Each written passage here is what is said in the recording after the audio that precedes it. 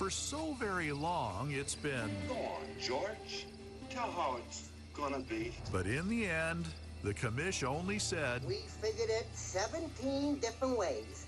And every time we figured it, it was no good. Because no matter how we figured it... But no matter how you figure it out, I still don't get as much as anybody else. Somebody don't like the way we figured it. So now, there's only one way to figure it. And that is every man for himself. When Black Friday comes, this is the end. It's the end of the world. It's the end of the world as we know it. Or is it now? As a new year hits, through it all, Beaver Nation moves ahead with resiliency and hope. Sun's up, looks okay. The world survives into another day. See clearly now, the rain is gone. And the way forward goes through, as it must, The Joe Beaver Show with John Warren and Mike Parker. A number of times I heard these guys' voices over and over and over. Still can't find it. Can't find it? We can help. This here's 1240. 1240. It's always been 1240. My client says it's 1240. Yeah, plus 93.7 FM and streaming live at KEJOAM.com and on the KEJO app. It's The Joe Beaver Show. Good morning, everybody, from the Jack and Jenny Wilborn Media Room. Mike Parker, without John at the moment, because he is across the way, across Ralph Miller Lane in the basketball center on a basketball media day for the men's basketball program. And John is gathering a couple of interviews that we hope to share a little bit later as we await Jonathan Smith and Sara Elcano coming off the bye week. Jonathan will be here back in the routine of the schedule with the Monday press availability. That'll take place right around noon. We'll have it for you here on Joe Radio. And then any questions or comments along the way for Sara, a session with Sara Elcano coming up a little after Jonathan Smith's comments and taking questions from the assembled media here in the Jack and Jenny Wilborn Media Room. Mike Parker with John Warren and TJ Mathewson during the bye week. TJ took a little time, headed back east to spend time with family and friends in the big city, the Big Apple. We'll get to that here in a moment and get a little bit of a thought from TJ and his experience that he now is 2-0 ahead of me, maybe even more. I've never been to an NHL game. He went to a Rangers game against Nashville back there. We'll get his thoughts about that in a moment. And he's been to a Kraken game as well. I look forward to hearing a little bit of the experience, the game presentation, what it's like to go to a game in the former Key Arena, Climate Pledge, something or other now in downtown Seattle, compared with going into the new Garden, Madison Square Garden, not the old Madison Square Garden and legendary building inside of basketball scandals in the 50s. I don't know if a movie's ever been made of the point-shaving scandals that rocked the college basketball world in the 50s, but probably one either has been and it just came and went, or there should be one. I think there's some interesting material that could emerge on that front. I think we heard the voice of Barry Corbin, the actor in The Open, coming down the stretch. I think that's who Barry Corbin is. It's always been 1240. It's 1240. This year's 1240. The guy at the end of No Country for Old Men and the trailer visiting with Tommy Lee Jones, that actor. Very good. And Barry Corbin had another great role in a film, speaking of movies, yesterday, Saw, Killers of the Flower Moon, powerful work, one of Scorsese's best ever, 3.5 hours, but it doesn't feel like it. So movies are going big now, from what I've been reading and hearing. We all are streamers and we watch our movies on demand. But the movie experience, a little bit, it's interesting how cycles, and life keeps going through cycles. You can queue up your Eddie Arnold version of Cycles. I can't remember the writer of that good song, Cycles. Frank Sinatra covered it. Many others have covered it. But life does keep going through cycles. So that when television began to emerge on the scene, movies went big with CinemaScope and big productions, epic productions, to go big to try to lure you out of your home and back to the movie theaters instead of just staying at home and watching television all the time. And in an odd kind of way, in a golden age, people say, of streaming television, movies themselves, in a kind of a return on a theme, are going big. So that Oppenheimer, long and big and an opulent production. Same with Killers of the Flower Moon. 3.5 hours, worth every minute of it. A powerfully told, tragic, sad tale. It's very well done, and I recommend it highly. And we saw a trailer going in for Napoleon with Joaquin Phoenix as Napoleon, and it appears as though that too will be something that will be on a grand scale, and we look forward to that. But Barry Corbin's voice there, it's always been 1240, has another fine turn and role with a cast of tremendous actors, some cameos, Martin Scorsese himself with the final word of the film, in playing the tale, this tragic tale of the Osage Nation, and a radio drama that Lucky Strike put on in 1950 thereabouts. Scorsese as a narrator, a character within the film. Spoiler alert, but believe me, you could read the whole story, and I would recommend even doing a little research into Killers of the Flower Moon and the background of the story before you go. I think it will enhance your experience. So anyway, that was part of what we did yesterday on a bye weekend. It was a nice time to have a bye, I think, for the Beaver football team. I just saw Jake Levengood walking by. He was walking well. I don't know what that means. We'll get an update from Coach Smith a little bit later at noon as to what the bye did in terms of giving guys a chance to heal up, rest up, and revivify themselves for a 5-game stretch, heading down the stretch with the Beavers in control of their destiny. Now, after this weekend, Joel Klatt, I almost feel about this game, and as we have open phones and Paul's already on the line, if anyone else would like to jump in before we take a break, we'll take your calls now. 497-5356, the Downward Dog phone line, the University Honda text line, the same number, 541-497-5356. I feel a little bit about this game the way Joel Klatt framed the UCLA game at Oregon State, just the way things have kind of developed. If you remember, going into UCLA, we talked a good deal about what Klatt said. And I like Joel. I think he's one of the better analysts, both in-game, pre-game, all the stuff that he does, all the platforms that he's on. I think Klatt is one of our best commentators on the national scene, a former Colorado quarterback. And he's been a guest on the Joe Beaver Show a couple of times. It's been difficult to try to land him given his profile now these days, but I'm hoping that perhaps ahead of the Colorado game we can. By the way, the Colorado game, if you hadn't heard, has been set for an 8 p.m. Folsom Field kickoff in Boulder. 8 p.m. in Boulder. It'll be a 7 o'clock Pacific time kick here. 7:30 in Tucson this Saturday night. And Jonathan may talk a little bit more about some of the mechanics of that and the late night and just how the Beavers will handle the trip with back-to-back trips on the road coming, first in Tucson, then in Boulder. Klatt said of UCLA coming to Oregon State, he talked about UCLA being two things: a sleeper for the Pac-12 title and a potential player as a dark horse sleeper type team for the college football playoff.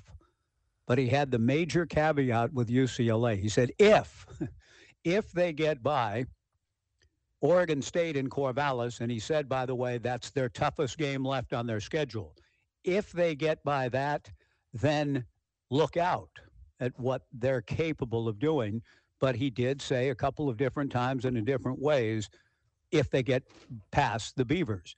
And so for me, a little bit, I'm not saying that, the Beavers' toughest game left is the one they have Saturday, so it's not a perfect analogy. But part of me does feel about this game in Tucson a little bit along the lines that Klatt was framing the UCLA at Oregon State game. If the Beavers are able to play good football, and they're going to need to play really good football against a team that's hot and confident, coming off a 38-point win in Pullman, and that alone, just by the comparative nature of things, should give you cause for pause and concern. The team that the Beavers lost to in Pullman lost Arizona in Pullman by 38 points. Washington State losing to Arizona, and then Arizona and the Beavers both with a bye. But it feels to me that if the Beavers beat Arizona, then you have 4 games left with still controlling your destiny and still alive for everything. And then Boulder, and by the time Colorado, I think, will take another L at UCLA this weekend, I think the Beavers will go and take care of business there. Then you're home to Stanford. You'll take care of business there. Then you have Washington and Oregon, and you have Washington here. So all of this to say Tucson looms large on if you take care of business there, as Joel Klatt tried to say about UCLA coming here.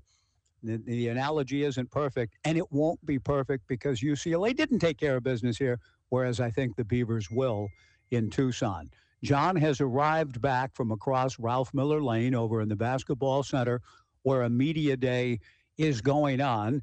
So, John, I'm not sure what you gathered, whether we'll be able to hear some of it. I asked TJ to be prepared to receive an email, and along the way today, as time permits, we'll try to share an interview or two from the basketball media day going on across the way. And if we can't get to the material, all of it or any of it today, we'll certainly do so tomorrow and in the days ahead. But welcome back. Welcome into the Jack and Ginny Wilborn Media Room. Jonathan will be here at noon. Sara Elcano in a session with her thereafter. Along the way this week, we'll do our usual thing in terms of trying to get some of the people involved in the game and the broadcast. We already had Michael Lev on last week from the Arizona Daily Star. Yeah, Rod Gilmore will be on the call as the analyst this weekend. He's been a guest of ours before, and I hope to have contact with Rod and see if he can join us on the show. Lauren Sisler, sideline reporter. I'm not sure I'm familiar with Lauren. And the play-by-play person on the ESPN broadcast this weekend is a gentleman by the name of Brian Custer. I say to you, Brian Custer, John, and you, oh, yeah, sure, Brian Custer. Or do you say who? A la Nate the Gate. I would say off of memory, I would say who. But if I see him, I probably go, okay, I've seen him. Okay. Yeah. Okay. Now, did you see, before we get to, in fact, let's get to Paul, and then, because Paul called, and if he called before we even started talking about it, I think he must have something burning, with apologies to Kenny Rogers in the first edition, from over the weekend or something he wants to get in early. We hope to hear from more of you as we go today, but I want to talk a little bit about Game 7 of all things in baseball tonight. Let's go to Paul first, though, on the Joe Beaver Show. Good morning, Paul. Hey, good segue there. I want to talk about baseball too, Mike. I went to both games this on Saturday. And I'll just give you the starting lineup for the second game. This is kind of interesting. Easton Talt was the leadoff hitter. Trotsky was batting second. And Tanner Smith, the only starter who was in the second game, of course, catching. And then Levi Jones was at third. Dallas Macias was in the outfield. Cannon Reeder was center field.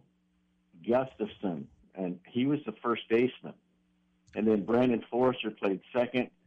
And Boyd played first. Gustafson, gosh, I can't remember where he was at. But then a kid named Santana was the DH. Interestingly enough, he pinch ran for Mason Guerra 3 times in the first game. You know, they kind of threw out the rules. Guerra still played third, right? Mm-hmm. But got pinch ran for every time he got a hit. So, and then also interestingly, Levi Jones and Santana switched places halfway through the game. Levi Jones became the DH, and Santana played third. And they also did the same thing with Trotsky and the second baseman. They swapped, and Brandon Forster went to short, and Trotsky went to second. Okay. So, yeah, anything else, Paul? Yeah, I'm sorry. I don't know if you broke up on me or just stopped, but yeah. I just stopped. Okay. But here's the pitchers. Leaf Palmer, the phenomenal freshman out of Golden, Colorado. He started. He gave up 1 run and 1 hit and he was followed by Eric Segura, then Kellen Oakes, then Matthew Morrell, Teffin Montgomery, and then A.J. Hutchinson closed it out. So we saw a lot of pitchers, and our pitching really looked stellar. Paul, this is above and beyond the call of love and duty. I'm trying to think. Was it Farron Young? Who had the big hit? I'll give you love. That's above and beyond the call of. Do you know that, John? Never Is that heard a of Farron Yeah, Young? yeah, that was Farron. Was it Farron the Young? late Farron Young? Farron Young committed suicide, by the way. A sad story for a great singer whose time passed him by. Anyway, you've gone above and beyond the call by providing a report that I didn't know you took notes. Clearly, you're not doing that off of memory. You wrote that down, Paul, and we appreciate that. Anything else on your notes that jumped out at you from what you saw, whether defense, power, you've mentioned the pitching, anything else in particular? Defense was great. We did not make any errors, and power was great. What's center fielder 12? Why can't I never think of his name? Michael McDowell. Michael McDowell. Yeah. His first at bat, he hit a triple off the top of the center field fence. His second at bat, he hit a home run over the center field fence. Ooh, and Mason Guerra goes. You want to ask something, Mike? What's that? Yeah, Mason Guerra hit an opposite field home run just inside the right field foul pole, and then Brady Casper hit a long home run over the right field fence, and that's where the home runs we hit in the first game. Okay. Excellent. Now, you said the first game, so are you prepared to we don't have time to go full bore with the same kind of report on the second game, but was there anything in particular that jumped at you about that? Well, the second game, they played all 9 innings, even the bottom of the ninth, even though we were ahead. So it was actually a save for A.J. Hutchinson because the score was 5-2, going into the top of the ninth, and then we scored 5 more runs in the bottom of the ninth. But, that was a save. So it looks like maybe they're grooming A.J. for the closer's role. Interesting. Paul, that's good stuff. How many other folks were there with you, and was the weather okay?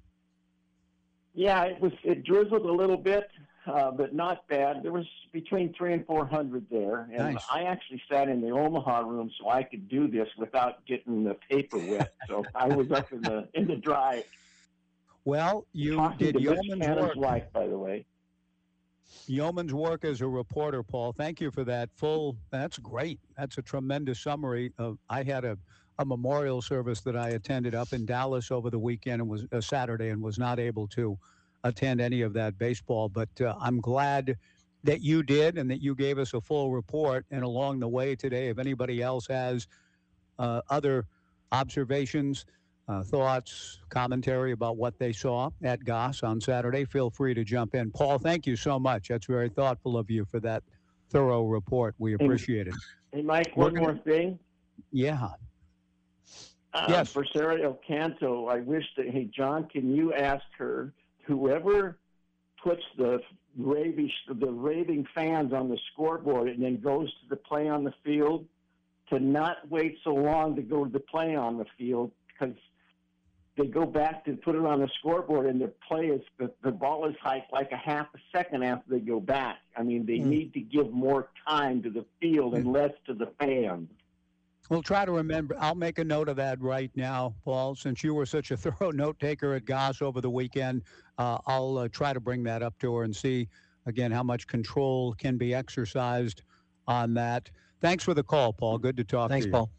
So, Game 7 tonight between the Rangers and Astros before we break. Did you hear my musings this morning? I did not. I posed the question. I said, I'm going to be really interested to see. Now, I'm not naive. Football will win. But what does a average Monday Night Football game do? How much better than Game 7? I'll say one word to that. Way. Really? Yeah, it'll do way better. I know it'll be It's a sad time we live in. Yeah. And the NFL's kingdom and sovereignty and reign knows no end. It's just the king of all things in the sporting world. What if it was Yankees-Dodgers? Yankees-Dodgers would compete better than Rangers-Astros. Yankees-Red Sox, but football would still win. Yeah, sure. Head to head. Yeah, and I don't know who's will. playing tonight. It's Texas and Houston, Game 7. No, the Monday night football. Niners game. and Vikings, but I think there's some key injuries in that one. Oh, okay, but that it'll well outdraw the baseball game. Yeah. But tonight's Game 7 does have any Game 7s are compelling. My late father-in-law, rest his soul, a dear man, a great man. This is the type of thing that I laughed at out loud during the Saturday Night Live skit with Kenan Thompson as Dion a couple of weeks ago. Made me laugh. I mean, I laughed out loud at that. I don't see SNL very often anymore, and I didn't see this live, but I saw people just, sending it back out and saw it, and you can look it up anytime, and there it is. It made me laugh out loud because I felt like the Dion character played by Kenan was my father-in-law. I saw Deion Sanders, and he was my father-in-law. I saw the movie Patton, and it was Vince Lombardi. Here, my father-in-law, when we'd get to postseason baseball, again, back in the day when everybody talked about it, Aunt Dorothy, Uncle Merville, Uncle Ray, and everybody saw it, watched it, and cared. But, he might pop up and say, yeah, who's playing in the series now this year, Mike? And I would say, well, it looks like it's going to be the Phillies and Orioles in 1983, I'd say to Bob. And he says, well, one thing for sure, it'll go 7 games. They all do. Because the fix is in. The TV networks need to have all the series go 7 games, so I won't pay attention probably till we get to the 7th game. So you hear something like that, and from a dear loved one and a great man, and part of me wants to, and I began like Colin in Saturday Night Live skit. Yeah. When Dion says something to the effect of, name one team that's undefeated, after they had lost. And so Colin proceeded to reel off 6 or 7 undefeated teams. And a little later in the skit, the character Kenan Thompson playing Dion, I can't think of a team that's lost fewer than 3 games, he says, after their 3rd loss. And Colin, the interlocutor and the host of the named about 8 or 9, and Dion said, that's enough now, or whatever. So when I said to Uncle Bob, well, not always. Oh yeah, they always go 7 because the TV needs them. Well, I just went for it. Well, 1981, 6 games. 1980, 6 games. 1979, 7. 1978, Uncle Bob 6. 1977, 6. 1976, 4. 1975, 7. 1974, 5, 1973, 7, 72, 7, 71, 7. Oh, so, your theory of 75, 69, 5, 68, 7, 67, 7, 66, 4, 65, 7, 64, 7, 63, 4. So I'm trying to say to him, so you see, Bob, they don't always all go 7, and he just, they always go 7. No matter what I presented to him, no matter what I presented to him. It's a mindset. So what do you do in life when you do that? It's a mindset of just. They got this idea. I understand you feel that way. Yeah, but I said, but it's factually not. I said, Bob, it's just a lot of them do go 7. But not every one goes 7. Well, I mean, it's not unlike us saying that games are fixed. Yeah, and who do they want to win? Now the latest is that the refs are going to start picking off teams from the Pac-12, us and the Cougars, to make sure we don't rise to show that they. Oh, there's that theory out there now? Yeah. So look for Arizona to get the preponderance of calls? Because it'll be a bad look for the nation and the world if the Beavers run the table. Yeah. Okay. Can you imagine? Now, John, before we break, and we will, tell me where you've picked that notion up.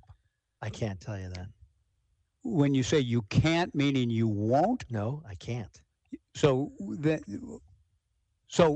on what, I feel like the C.S. Lewis, it feels kind of, the surroundings are a little more wild around. What do you mean by wild? So I'm asking you, when you say can't. My habits are identical to yours. And that is, you see it, okay, I'll look at that later. You see it, I'll look at that later. And you don't look. I don't think it was an article. I think it was just a tweet. Somebody joked. I mean, even if it's 12-year-old Bobby in his mom's basement saying that, that one kind of makes you think that there would be a reason for it. It doesn't mean, it doesn't matter who said it, because if it was a scholared writer who said it, they don't know any more than Bobby in Mom's basement. I hope that isn't true. No, they wouldn't know. No one's going to know that. Well, no, that's why. Yeah, and that's why I don't put a single tincture of stock in that notion. Every conspiracy theory has the ability for someone to say that's utterly ridiculous, or there might be something there. Makes you think. A little bit like Diane Keaton in Sleeper as we go to break when they're trying to push a Volkswagen Bug over the cliff. And she says, do you ever stop and think that God spelled backwards is dog? D-O-G, says to Woody Allen in a moment of profundity. Woody goes, yeah, and your point? She says, makes you think. You have given me a makes you think conspiracy theory idea along similar lines. Watch for bad calls. If I see a bad call, I'm going there, though. You've given me fodder for it. Yeah. The conspiracy is in. We'll take a break. If you'd like to join us, we have open phones between now and noon. I want to find out what you found across Ralph Miller Lane at Basketball Media Day. If any of you'd like to join us either via the Downward Dog phone line or University Honda text line, did you ever deal with a recalcitrant in-law or uncle or aunt who, no matter what you say, every series goes 7? Well, no, Bob, they don't. And I'll show you. I can tell you off the top of my head. And then if you don't believe me, I'll show you. Yeah, okay. Yeah, well, every series goes 7. Okay.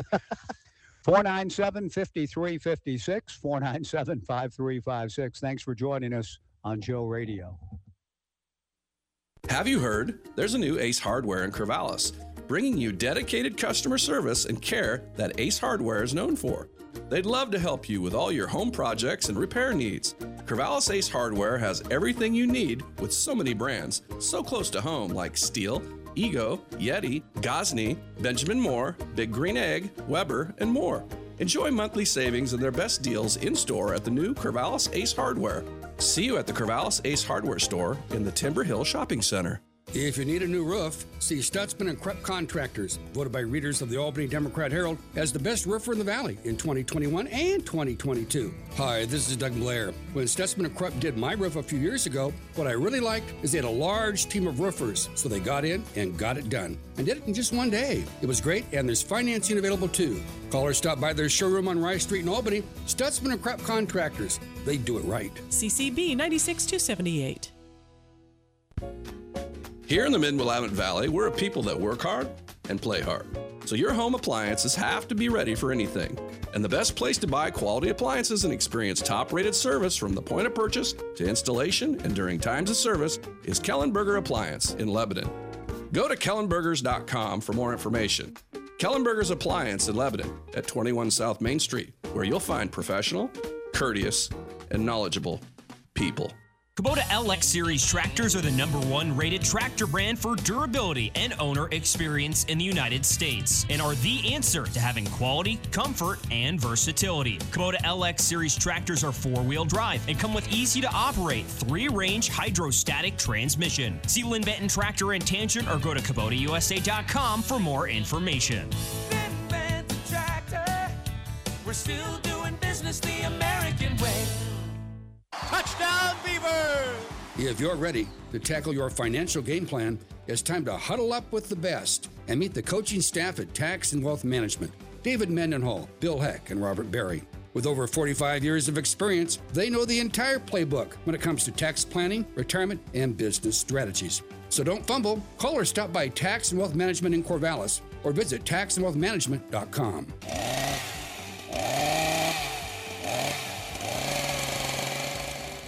It's Pat from Country Vitamins, and I'm inviting you to a party. Mark your calendar and join us Saturday, November 4th from 10 to 4 as we celebrate our 41st anniversary. We'll have discounts and samples plus chances to win prizes. We're very grateful for your continued patronage, and we'd like to thank you. We'll also have those delicious mini carrot cake cupcakes. And always, you'll continue to find premium quality supplements and knowledgeable staff at Country Vitamins, open Monday through Friday, 10 to 5, and located just west of 9th and Circle in Corvallis. Since 1982, that's 41 years, we're Country Vitamins. See you at the party.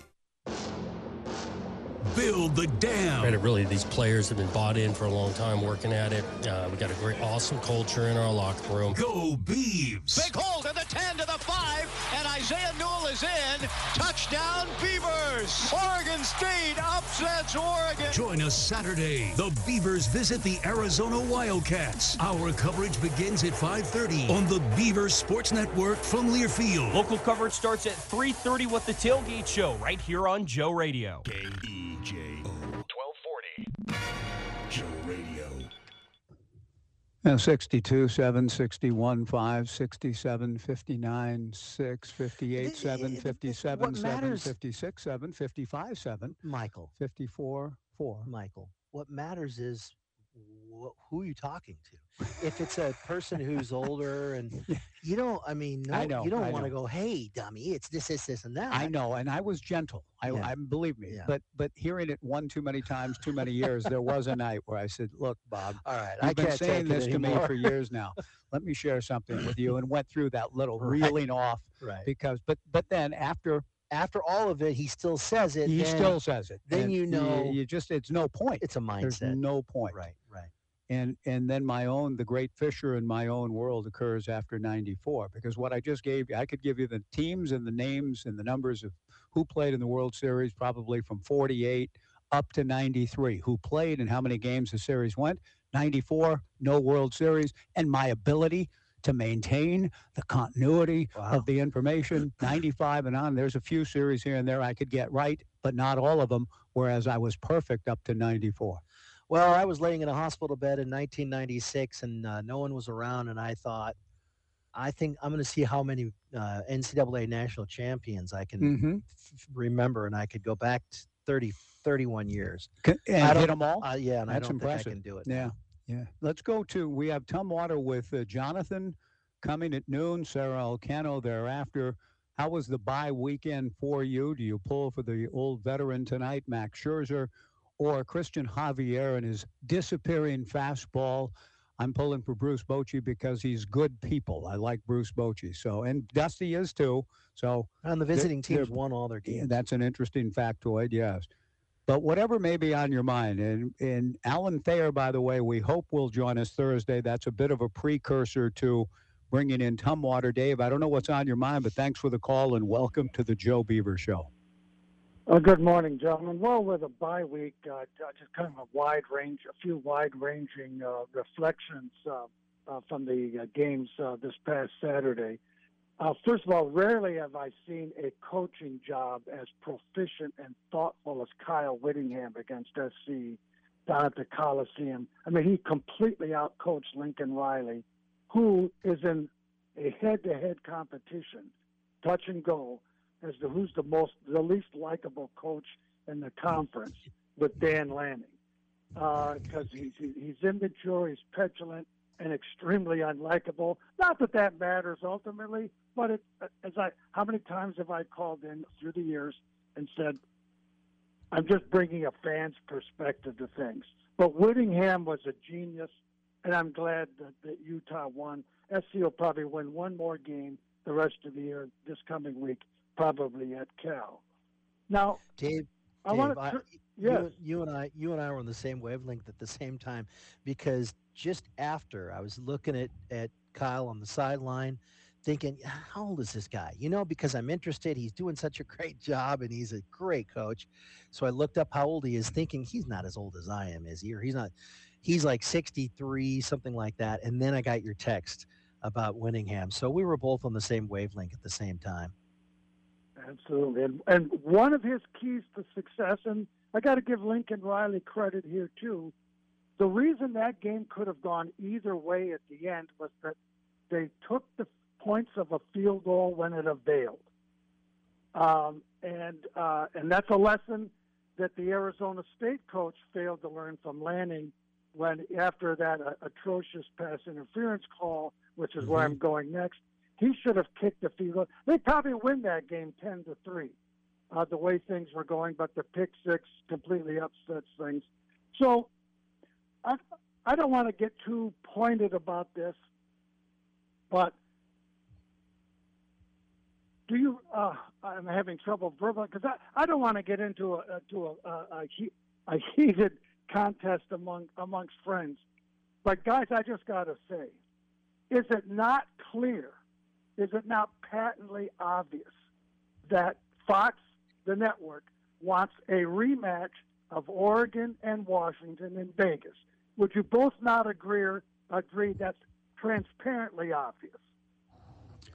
I don't know if it's transparently obvious because I don't see enough of, unless they're just flat out talking about it all the time and trying to prepare the way for it in a sense, Dave. But I think I would agree that that's exactly what they want. Yeah. But I don't know in terms of, how they're positioning themselves, whether they're saying it all the time. Are you saying, yeah, they're kind of hinting at it all the time? All the time, yes. And is it not also transparently clear by this point? If not now, when would it be clearer that the conferences and people associated with them do what the networks bid them to do? Do we really have to argue that point at this stage, given what's transpired the last year and a half, certainly the last 2 or 3 months? Anyway, I guess all I'm trying to say is not every conspiracy theory is fraudulent, is made. I mean, sometimes there's actually merit to a framing of the world that is deeper than surface appearances. That's all I'm saying. And I would just... Sorry, John? No, he said he agrees with you. I agree with that. I don't see, though, trust me, it's not that I'm not looking or I'm denying you or anything, but I'm wondering more along the lines of what you're talking about, because I don't see it. And usually I do, because, I'm kind of paranoid, looking into more than just the surface. Well, I won't cut, so I'll stop dancing around the obvious. The referees gave that game to the University of Washington Saturday night, okay? Is it possible to state it any clearer? And who is benefited by them doing so? Isn't it patently obvious? Washington stays undefeated. They keep their high ranking. If Oregon wins out, the two of them meet again in Vegas the first Friday in December, whenever it is. And I would just say... I think that goes hand in hand with what I read on Twitter from someone on conspiracy theory. Well, that's where I'm going, John. The fact that it's easy to say something is a conspiracy theory in and of itself does not mean that the people who are theorizing in a conspiratorial framework are necessarily wrong. That's all I'm saying, guys. Well, I think conspiracy theory is born out of trusting the people in charge, whether it be your government, your school, your leaders, and thinking, no, they wouldn't cheat and do that, would they? And then it becomes a conspiracy when you start to say that the powers that be would cheat, because our society would collapse if everybody knew and thought that our leaders would just sell us out under the rug, which in many ways they do. But if every single person in society thought that, there'd be mass chaos. Well, I'm not don't put words in my mouth, John. I'm just saying, is there not enough of a track record of perception and reality relative to the management of this conference to call into question the legitimacy of certain turns of events? That's all I'm saying.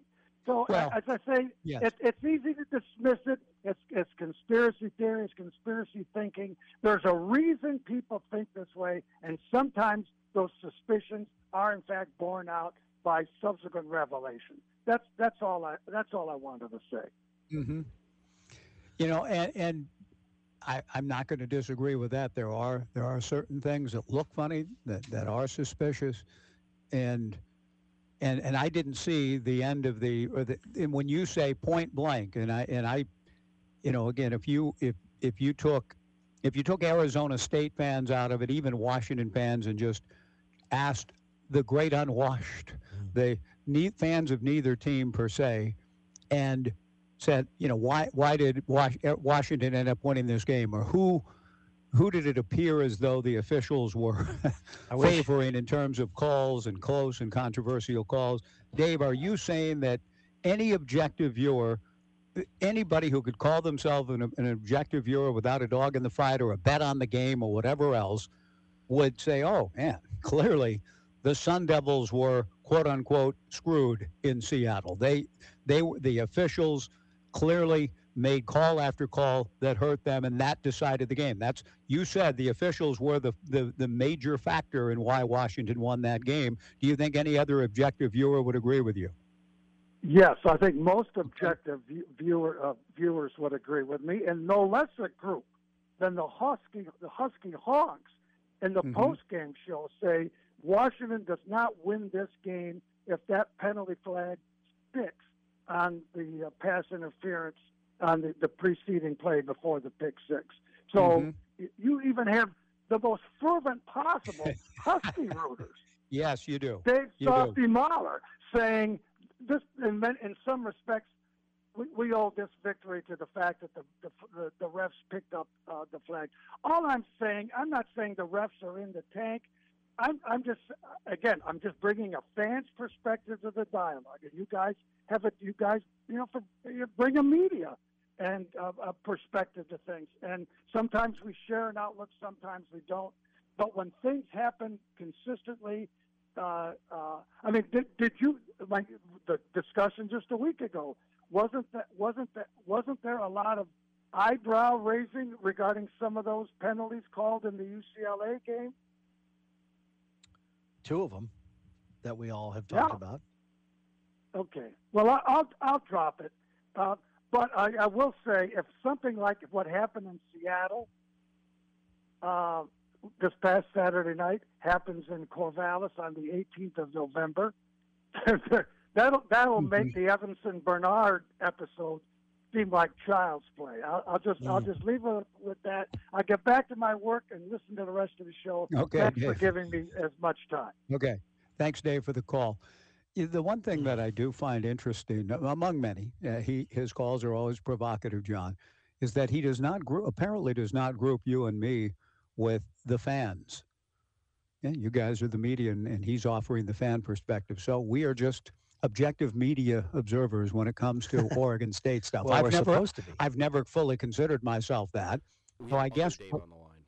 he appears to be thinking that we don't rise to the Softy Mahler threshold of honkdom, fandom, Beaver honks. You know what I mean? Yeah. He thinks that we tend to bring a little bit more, quote unquote, objectivity to what we do here than a lot of fans do. I mean, that's a good thing. I mean, I hope that's the case. Yeah. I don't, but I feel like I feel like we are homers. We are certainly, but we also, want to remain objective as possible, so that we don't completely blow our credibility. A shred of it. Try to retain a shred or a tincture of credibility. And part of that is saying the Beavers are Oregon State rather than we.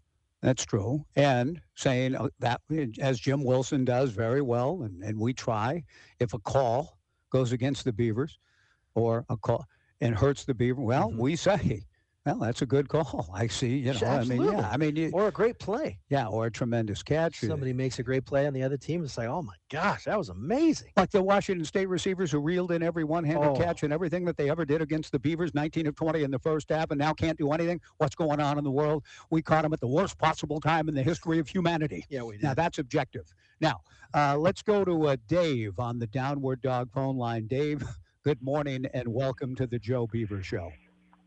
Hey guys, Mike, anybody who calls you, too objective or non-objective, I guess, or maybe not a honker, a Beaver honker was not at that triple overtime men's basketball game against Stanford. So, I'm not sure whether it's a compliment or not, but anyway, I think it is. I promise I was there, and you're very passionate. That is true. Thank you. I agree with Dave, but my point is this: where does the only guy that saw it, throws the flag, calls the penalty? It gets waved off by the guy who didn't see it because he had the defender between him. So when the play's called, right? Why are they so quick to go pick it up? that's what's more appalling. And then when you watch the replay, you go, well, it's pretty obvious. Like, how is that like? No, it really didn't happen. Let's pick it up. That to me is where you feel that conspiracy. Look, if the flag's never been thrown, that's one thing. But how did he pick that one up? And then we go back to last year when we played it up there, and we had Spotgate a couple times, right? Yes. Yes. There was at least one other game. Was it in Husky Stadium that they got the several years ago, the Pac-12 guy was, in the stadium watching, and he said, no, that's not a fumble or whatever the case was. And so all these things happen around, maybe we're just, focusing on Husky Stadium, but I don't know that it's a big thing that they're trying to push the Pac-12 championship as it is. The league sees Washington as their best option to get a team to the CFP. And that's where the real money is, right? And so that's where I see it is the league wants to make sure we get a team there and get that money and get that, extra spotlight. I don't know that they're so wound up on the Pac-12 championship, although Washington has to get to the Pac-12 championship to get to the CFP. So my only other comment would be this. We can't leave that game in the hands of a referee. We can't do it. And I'll say this: it was two plays later. If that pick six doesn't happen, then they still had to make that play on the pick six, right? 2 plays later. So yes, it was a terrible call. It would have been first and goal at the 2-yard line, whatever it is. But they still had to make that play, and it's unfortunate that happened because it likely doesn't, right? But they still made the play. But for me, going into this Washington game, no matter what our record is by then, you don't want to leave it to a referee in that kind of situation into the game. Yes. Is now where that I'm I at. will agree. That I do agree with. Therefore, I probably have hints of and within my own soul the very things that John. I know I was a little dismissive earlier about whoever tweeted this idea about, they don't want to, it's a bad look if Oregon State runs the table and goes to the CFP and all of that, that the powers that be in the world would not really want to see that. Therefore, how does that look? I don't know. But I will say that I agree, Dave, thank you for the call. I wouldn't want a final drive or a final big call here at Reeser when the Huskies come to town. We also have Greg, too. I would be a little nervous about if a flag comes out, what it's going to lead to in that type of scenario. Therefore, I must have some of those same things within my own heart. Let's go to Greg before we take a final break this hour and then get to Jonathan Smith at noon. Greg, good morning. Welcome to the Joe Beaver Show. Hey, guys. Good talking to you again. I was an impartial observer of 3 top 10 games on Saturday. Okay. And I saw 3 key calls that turned the momentum of the game to the favorite, who was still in the top 10. So Texas had Houston driving at the end of the fourth quarter. Houston was on like the 7, and it was a 3rd and 1. Obvious first down. They shorted them a half a yard, so they're now at 4th and 1. The Houston coach is going berserk on the sidelines, but they don't review the spot. And they're forced to go 4th and 1. They come up short, whatever it is, and the game's over. Texas is preserved as a top 10 team for the Big 12. Okay. So hey, they Greg, can eventually meet Oklahoma. Yeah. Greg, I'm going to interrupt you because we're running short of time. So what sorry. are the other 2? Go ahead. What are the other 2? The other one was Ohio State Penn State. It was a holding call on the wide receiver Harrison crossing pattern, but on the very same play it was a strip sack, skip and score by Penn State. Yeah. They called it back, but you don't see the flag until after the guy's in the end zone. Complete momentum change, and then the Washington game. Of course, I think UW probably for Arizona State there were 6 consecutive deep shots that were obvious holds on the DBs for Washington, but they weren't called.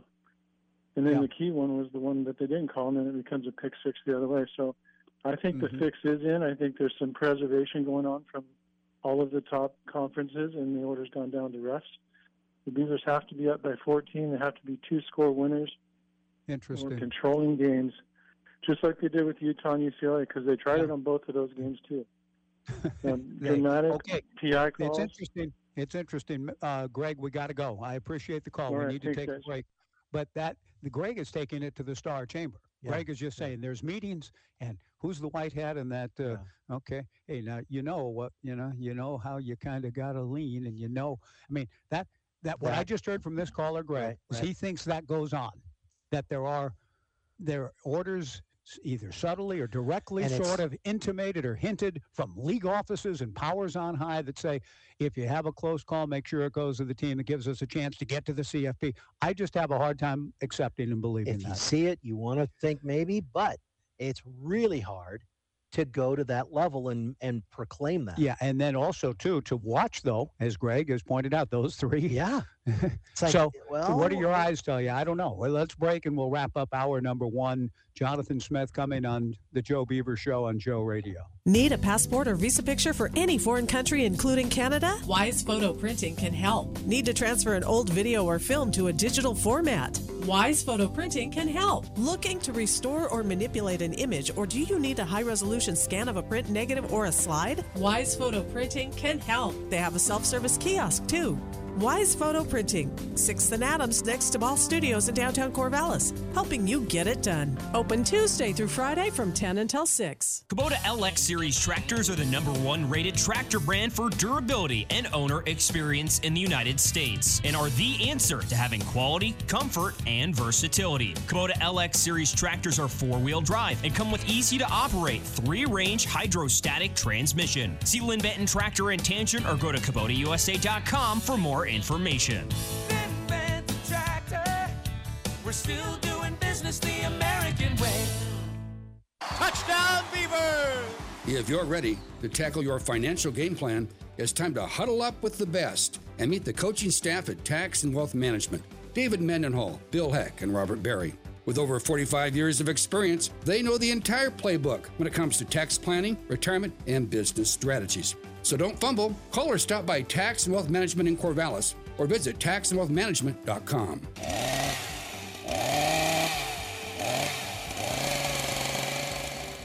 It's Pat from Country Vitamins, and I'm inviting you to a party. Mark your calendar and join us Saturday, November 4th from 10 to 4 as we celebrate our 41st anniversary. We'll have discounts and samples plus chances to win prizes. We're very grateful for your continued patronage, and we'd like to thank you. We'll also have those delicious mini carrot cake cupcakes. And always, you'll continue to find premium quality supplements and knowledgeable staff at Country Vitamins, open Monday through Friday, 10 to 5, and located just west of 9th and Circle in Corvallis. Since 1982, that's 41 years, we're Country Vitamins. See you at the party. Have you heard? There's a new Ace Hardware in Corvallis, bringing you dedicated customer service and care that Ace Hardware is known for. They'd love to help you with all your home projects and repair needs. Corvallis Ace Hardware has everything you need with so many brands, so close to home, like Steel, Ego, Yeti, Gosney, Benjamin Moore, Big Green Egg, Weber, and more. Enjoy monthly savings and their best deals in-store at the new Corvallis Ace Hardware. See you at the Corvallis Ace Hardware store in the Timber Hill Shopping Center. If you need a new roof, see Stutzman and Krupp Contractors, voted by readers of the Albany Democrat-Herald as the best roofer in the Valley in 2021 and 2022. Hi, this is Doug Blair. When Stutzman and Krupp did my roof a few years ago, what I really liked is they had a large team of roofers, so they got in and got it done, and did it in just one day. It was great, and there's financing available too. Call or stop by their showroom on Rice Street in Albany. Stutzman and Krupp Contractors. They do it right. CCB 96278. KEJO 1240. Joe Radio. All right, so we've got Jonathan Smith coming up. Michael, had Dexter Elcano and who else? Wayne Tinkle. So we've got a couple of basketball interviews on this media day today that we can do. While you talk, I'm going to plug this in. Yeah, and by the way, Jonathan is coming up shortly for his Monday availability. This from Dave, not Paul. Paul gave us the full baseball report. Greg said he watched 3 top 10 games over the weekend and was becoming a little squeamish about the nature of the calls. The one thing that we all seem over the years to accept. Yeah.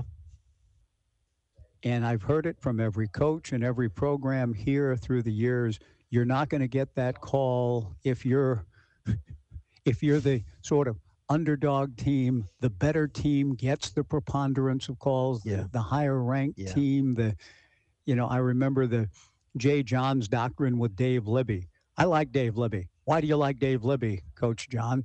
Because he's not afraid of loot. He won't let loot intimidate him. Yeah, there could be that.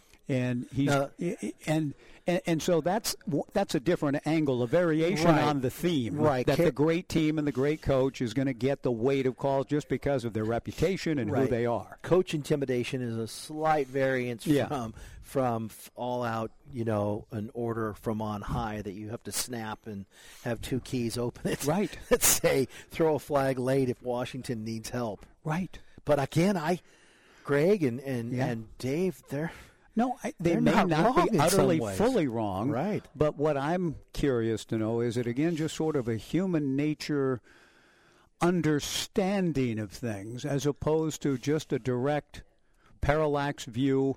Parallax View, an interesting conspiracy film. It really takes it to the high level. Film at the Space Needle in Seattle and all these people in a star chamber type thing. Right. Okay, getting on the phone. Here's what we do. If that ever happened and we found out about it, I think 90% of people would just say, I'm done with sports. Well, yeah. I'm done with sports. So then, we probably should get, if any of you who really have some deep thoughts. Who is speaking of SNL, is it Handy, Stuart Handy? Who's the deep thoughts with so-and-so? What's the name of that SNL Handy, character? Something Stuart Handy? Anyway. Dave Handy, yeah. Now, deep thoughts. So what we would be interested in knowing is, from some of you who have deep thoughts about this, I love that. Maybe you put, fingers, thumb to keyboard or whatever else, and send us how you think it works, or talk to Jonathan and Sara. And by the way, we've got a caller, which we'll get to while we wait for Jonathan, and Jack will just tell Jack up front. As soon as Jonathan walks in and is like, Jack Handy. That doesn't. Okay, Jack Handy is the name of the Deep Thoughts with Jack Handy. Right. TJ came into our ear and said, Jack. It was too long after what we were talking about. Looking for Stuart Handy and Stuart Hamblin and this old house. And okay, Jack's not on the line. Jack Handy with Deep Thoughts. Thank you, though, for supplying the need. It was a great gag. But if you have deep thoughts about it, maybe when we have more open phone opportunity, I'd be interested to know how you think it works. I think a book could be written on the topic alone of at what point does a society give in to conspiracy theory and say, this is true, this has happened, we want answers. Because, in all walks of life, these things happen. Generally when there's control, when there's a body that controls other people or what other people can or can't do, or in this case controls what an outcome may be for a sporting event. It's just, at some point when every single thing points to it being that way, we walk right up to the line, and unless you want to just be ripped for being a crazy nut job, you walk right up to that door and nobody opens the door because they know that even if you're right, 100% right, and it proves to be true, there's enough people on the other side that will bombard you and kill you and say, no, you're wrong, you're an idiot, and cancel you. Right, okay. So, as I learned when I was 22, 23 years of age, and we see an example of it again tonight. Every baseball postseason goes 7 games. We have a Rangers-Astros game tonight that proves it. Game 7, there it is. Again, they all go 7. Anyway, but that's my father-in-law's idea, though, which he...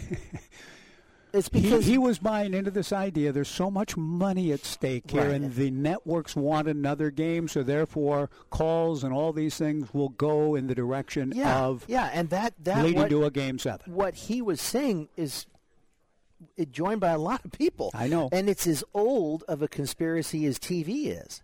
And that the quiz show. They want.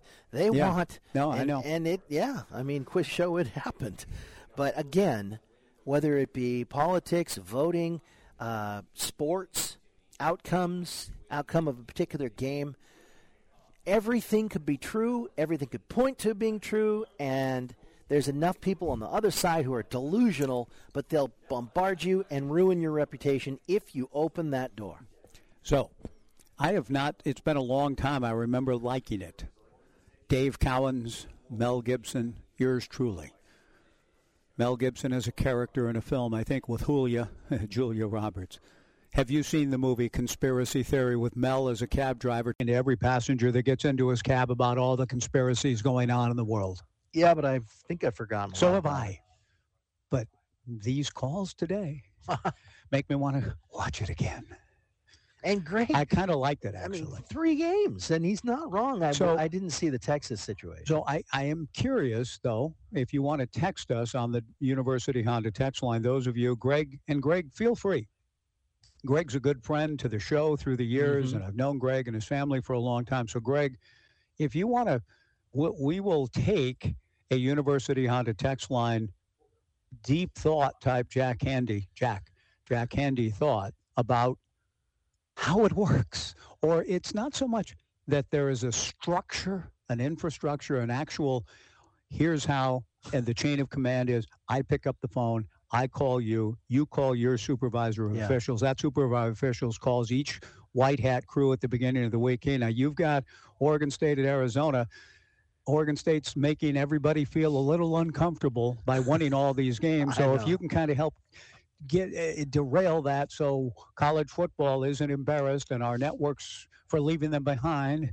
So, that just know that going into the game. We're not telling you how to call it, but just make sure you understand kind of what's at stake here. That's the intimation that there's not so much a direct, if you see pass interference late in the game against Arizona, don't call it. I mean, nobody's saying that directly unless you believe they are saying it directly. You don't think anybody is saying sweep the leg? Right. I don't. They're just saying. Do you? Does even the deepest, most ardent? But is there? So I'm curious to know how it works. It's a tough one. That's why I think you could write a book on it. Mankind, what people think as a group, group think. Right. The fear of admitting to something that a bigger group, albeit wrong. The fear of ostracism and and being mocked. Right. Because you could say something you absolutely know is true. Now, when it comes to your own ethics, your own morals, I've always brought my kids up to don't give in on anything.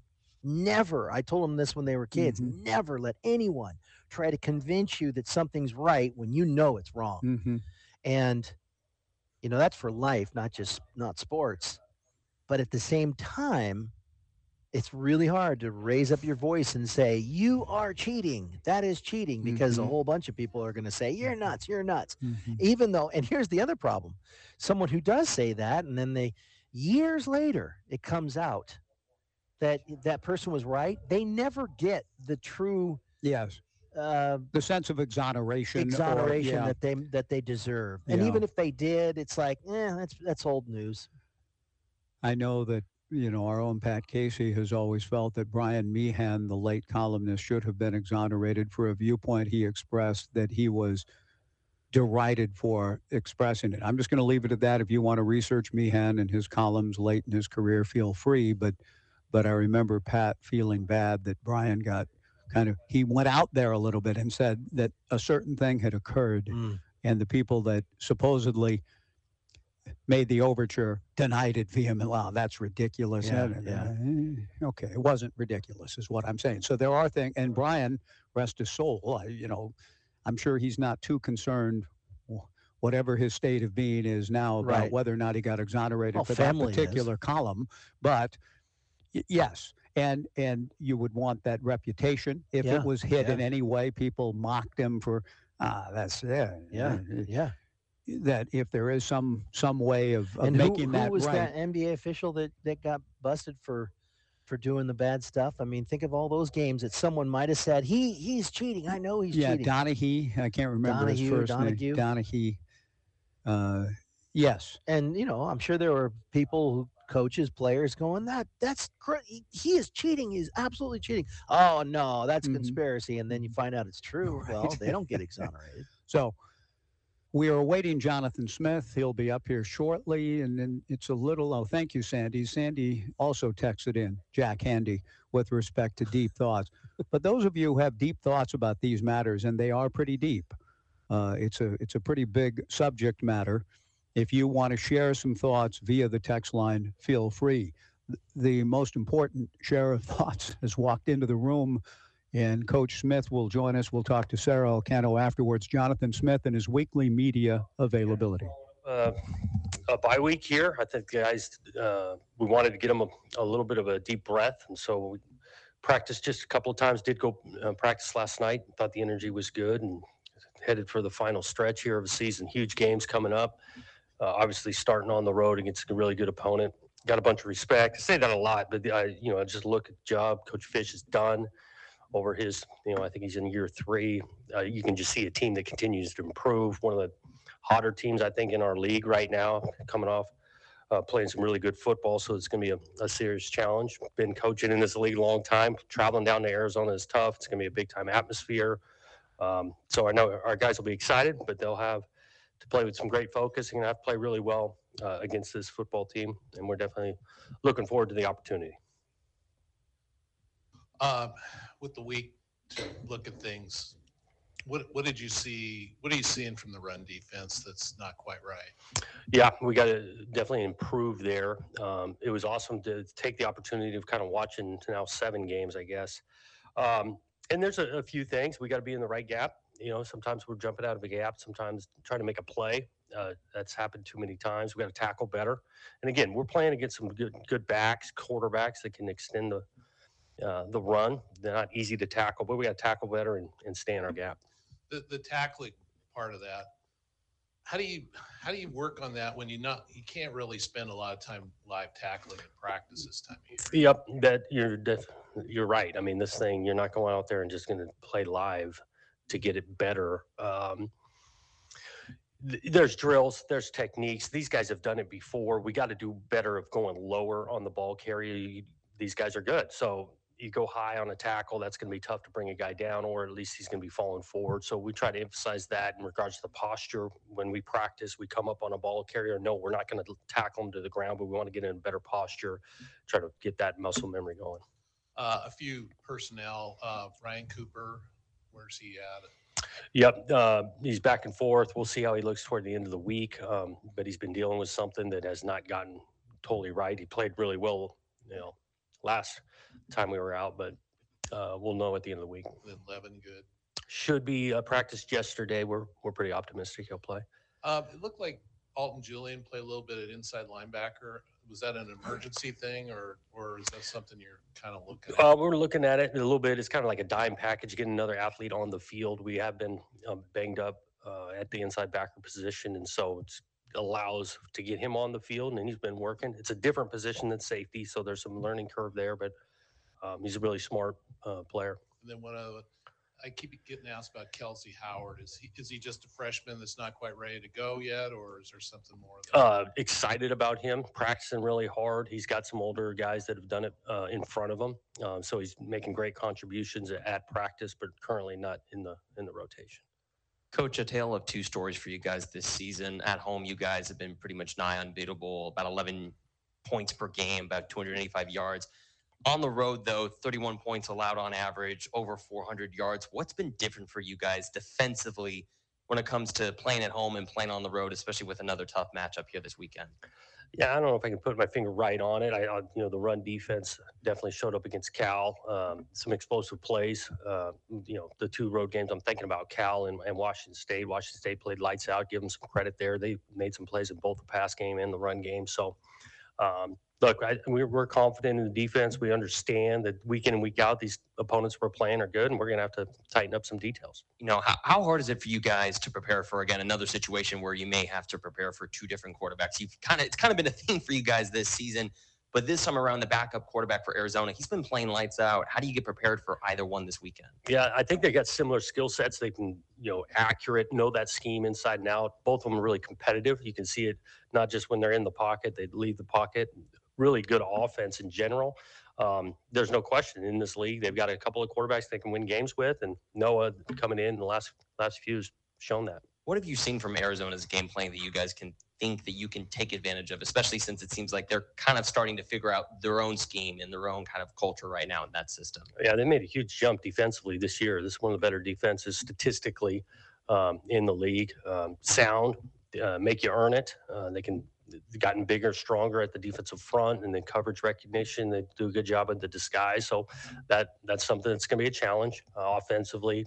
Coach Fish knows what he's doing on offense. They got a couple big-time playmakers on the outside, play more than one back, similar to us, and so they've got weapons, and it's a balanced offense. I know you said that you guys practiced last night. When you guys have these nighttime games, do you guys change the times of practice at all to try and get your players kind of ready for a later time game and, try to get their bodies, ready for a 7 o'clock, 7 Right. We don't, just because we find out these kick times 2 weeks in advance. You get a set of schedules so these guys can go to class at the same time. So we've been same schedule for a while. The only thing I guess we do tweak, depending on kickoff time, the day of the game, how we approach and what we do the morning of. We'll do something when we're kicking off later. For Arizona to go up on the Palouse and take care of business by 38, pretty impressive. What really impressed you with their performance? And is it just that this Pac-12 is so deep and there's so many teams that can play well? Yeah, I think it's the conference in general. So deep, so many of these games, you don't exactly know how it's going to play out. They played really well up there in that one particular, both sides of the ball, offensively, moving and scoring, defensively, shutting down what I think is a really potent offense. And so each week's going to be new. I mean, we had a bye. I was able to see some of these games this last Saturday. You don't know exactly how these games will play out. You got to play well to earn a win. One other thing, could you talk a little bit about the performance of Fuaga on the offensive line and how important he is on that line? Yeah, he's been really solid. Even starting not just on the field. You talk about his leadership, the influence he has on his team's work ethic. He's a voice in that locker room. Really talented player, can make it physical, but he's athletic for how big he is, knows the call. And he's got some guys next to him playing well too. I mean, that front has been a huge part of our success this year. Coach, you touched on it just a second ago about watching games. How much football did you watch besides film? Yeah, I saw some on TV. You got to get on the road a little recruiting, saw some high school games too. So you're always checking it out. I enjoy it. I can't get the coach out of my mind when I'm watching it. I'm going to sit there as a fan, but it was just another example. Again, these games are so competitive week in and week out. You never exactly know. It's impressive to see the type of skill and playmaking across this league mostly is what I watch, but even across the country, college football, it's a great thing. You mentioned that you guys had a couple practices during the bye week. Was there anything specific or any specific areas that you guys worked on, improving in this bye? Yeah, they had a couple of things on each side of the ball that we want to emphasize and try to tighten up. We talked a little bit about on the defense side, offensively, some mechanics in our procedure we wanted to tighten up. We definitely got a lot of younger guys or guys that haven't played as much. We want to continue that development. So we got them a lot of reps, especially on Wednesday, to let them, play our schemes, not just being, the scout teamer that only runs schemes of the opponent. You talked about Arizona in your opening statement, practically one of the hottest teams in the conference, probably next to you guys. What is your message to the team about not sort of buying into that hype or listening to that outside noise? Yeah, again, you take a bye week and there's continued conversation. We want to be focused on the task at hand. It's really about getting back to our timing. You take a week off, you got to get back to going full speed because this will be a challenging atmosphere opponent that we're going to need to play well. Aiden has played the last several games. Is there any reason why he wouldn't play in any of these last 5? Not currently. Again, we've kind of liked the rhythm of him getting a taste of this thing. He's played well when he's gotten in. Really appreciate the way DJ continues to help him and they prepare together throughout the week. And so I don't see that changing. This will be the 4th straight week. I'm assuming they're going to start the redshirt freshman. Be the 4th straight week you've played either a freshman or true freshman quarterback. Are freshmen just more ready these days because of the 7-on-7, the private coaches, or is some of that the portal that the coaches have some urgency to get these guys on the field because they don't know? I do think the quarterbacks in this day and age are more and more developed, more reps, 7-on-7 coming out of high school. I do think and I don't know this for certain, all 4 guys, but the early entry, you guys arrive in January, you get a free, 6 months before they truly start their freshman year. I think that compounds with guys being more than ready. The portal's out there, but at least from my end, I think coaches are going to play whoever's best, give them the best chance to win, and it's just turned out to be in the younger guys. I mean, you played as a redshirt freshman. Did do you feel like these guys are more ready today than you might have been? Well, for me, yeah, yes, more ready than I was. And again, I go back to how many they can do this thing year round now, 7-on-7, and all those reps count in the development on a quarterback.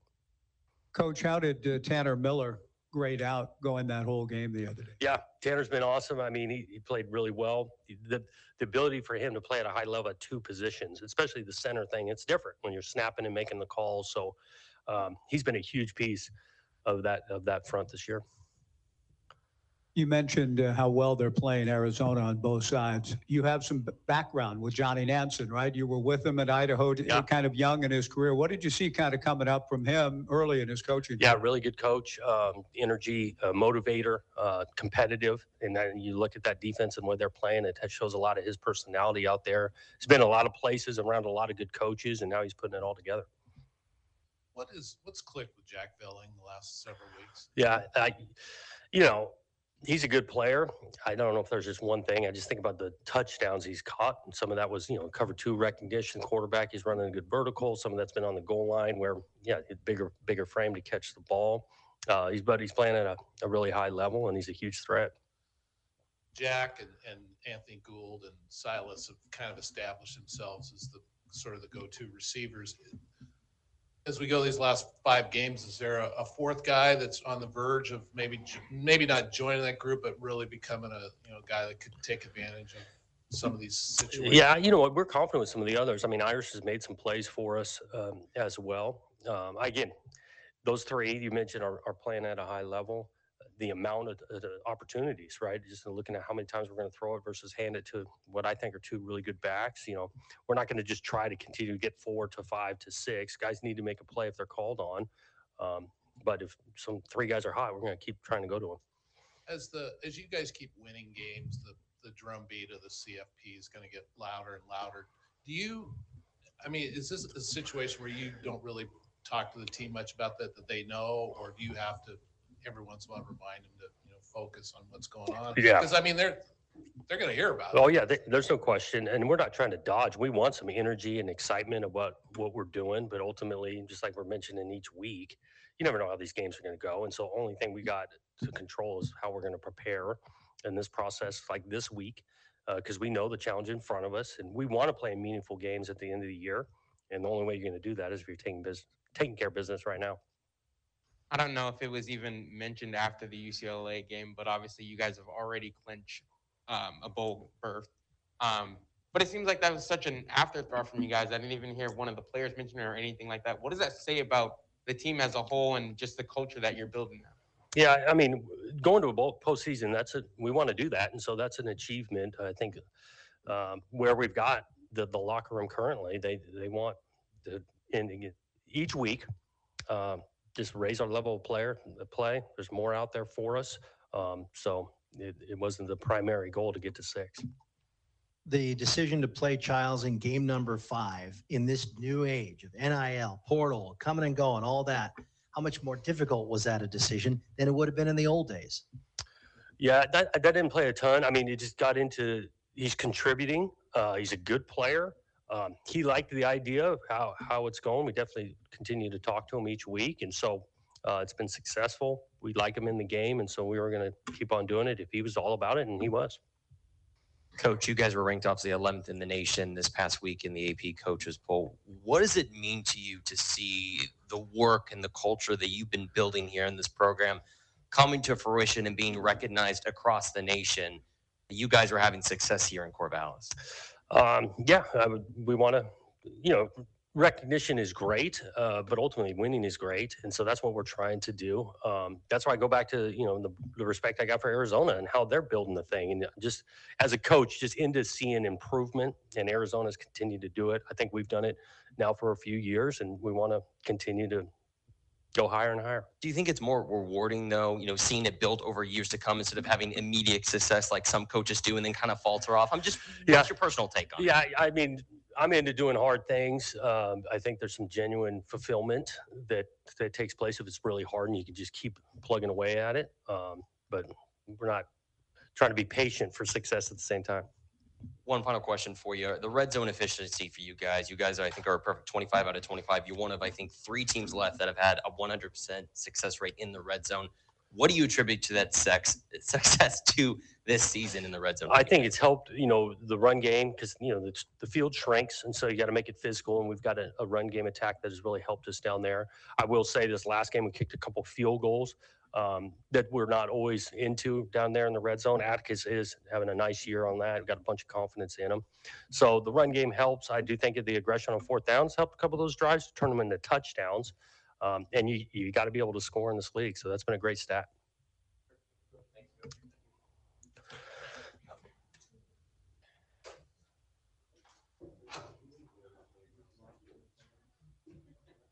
All right, here we go. Let's take a break. We'll come back.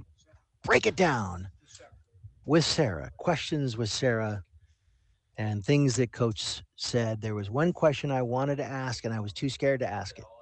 And I'll tell you, Doc, when we come back from the break on 1240 Joe Radio. For auto glass solutions, better call the glass man. Call 541-760-2277. Call the glass man. Hi, this is Jake the Glass Man. Do you need to repair or replace your windshield? Do you have questions? Stop by or give me a call. For auto glass solutions, better call the glass man. Call 541-760-2277. Call the glass man. Unified Insurance Group is your local independent insurance agency in Corvallis, and they represent numerous insurance companies. If you're looking for auto, home, or business insurance, see Mike Eves, Taylor Starr, Tom Worth, or Chad Sherwood. They'll help you find an insurance plan that works best for you. Call or stop by at 320 Southwest 3rd Street in downtown Corvallis. Unified Insurance Group, your hometown team, always putting you first. Free guac? Not just any guacamole. Qdoba's guac is made fresh every day with avocados from Mexico and grown with love. Free queso? Not just any queso, but Qdoba's mouth-watering 3-cheese queso. Qdoba doesn't shy away from guac and queso. Add guac and queso to any entree free, all day, every day. Qdoba Mexican Eats, making the world a flavorful place without charging extra. Futon Man isn't just about futons anymore. In addition to futons, futon frames, and covers, Futon Man now also carries platform beds, bunk beds, and can even make custom mattresses for your RV. So, if you're expecting out-of-town guests and you're not sure where they're going to sleep, you could add on a bedroom to the house. Or, an easier solution would be to stop by Futon Man, 2 miles north of Corvallis on Highway 99, or online at futon-man.com. Equipped from front to rear with industry-leading, easy-to-use features, Kubota B-Series tractors are the total package. With high horsepower and excellent durability and implements that easily attach and detach. Kubota B-Series tractors can do anything in any season. See Lynn Benton Tractor in Tangent or go to KubotaUSA.com for more information. Lynn Benton Tractor. We're still doing business the American way. Touchdown, Beaver! If you're ready to tackle your financial game plan, it's time to huddle up with the best and meet the coaching staff at Tax and Wealth Management. David Mendenhall, Bill Heck, and Robert Berry. With over 45 years of experience, they know the entire playbook when it comes to tax planning, retirement, and business strategies. So don't fumble. Call or stop by Tax and Wealth Management in Corvallis or visit taxandwealthmanagement.com.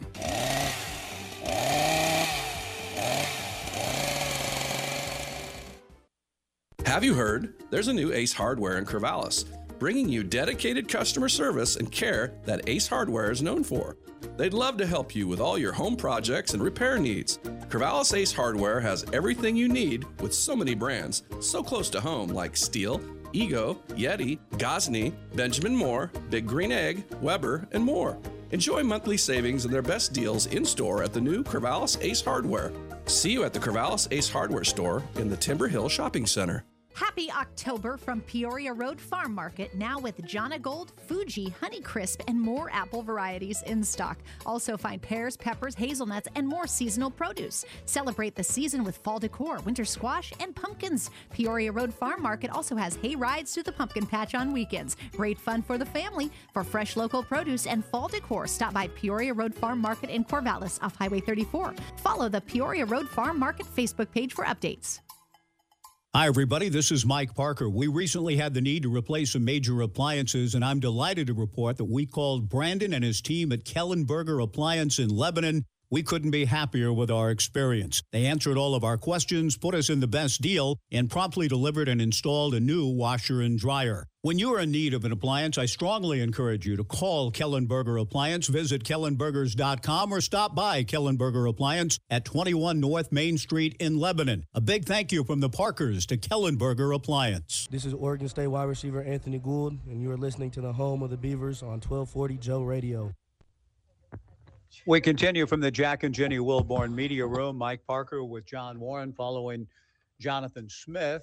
Coach Smith sharing his thoughts about the Beavers in Arizona. About we didn't talk about the logistics of the trip, which are a little bit different in that the Beavers will stay an extra night in Tucson and then charter back on Sunday, which will get us back just in time for the beginnings of a basketball doubleheader, which Sara Elcano will talk to us about, amongst other things, after we took a break from our sessions with Sara last week on bye week. Sara Elcano in her 13th year at Oregon State, Senior Associate Athletic Director for External Operations. So John is now checking the Downward Dog phone line as well as the University Honda text line. And if you have any questions directly, Sara has a headset on and thus can hear you. And we'll be happy to hear from you if you have any questions or comments for Sara about the next home game or any experiences thus far at home games or anything else you want to bounce off of her. 497-5356. There's a few in here. On the Downward Dog, on the University Honda text line, the Downward Dog phone line, 541-497-5356. Sara, good afternoon. How are you? I'm doing well. Did you enjoy having a bye? I loved it. Yeah. I don't think it's for me to get rested, but I did. I got out, hiked a little bit with the dog. It was great. Nice. And did you, like Jonathan, find yourself watching some college football, though, just as a fan over the weekend? Well, I always watch as a fan. Yeah, I don't judge the schemes too much like he does. Not as a coach. No, not so much. But yeah, we always have games going on. We got the kids running around, but the games are always on. And if they're good in the fourth, then I tell them to be quiet. Okay, well, since the hot topic of the day is this, Arizona State at Washington, and the picking up of the call and the non-pass interference call has led to, we've received several calls, texts to the effect that, see, you know, the powers that be in the world want to make sure they get Washington on through. So whatever they can do to kind of help that along, however blatant, however subtle, calls for the underdog are going to be more difficult to get late in games. All of us, to a certain extent, I think, kind of assent to that or subscribe to that it's harder for Arizona State in Seattle or Oregon State in Seattle than the home team itself in those kinds of situations on the controversial calls. If that's true, that's a big, big thing in our universe and our world. But we all kind of think it's true. Where do you come in on stuff like that? I'm curious, given the landscape, who would be behind the scenes right now trying to orchestrate that? Normally, I am all for a good conspiracy. I love conspiracies. Yeah.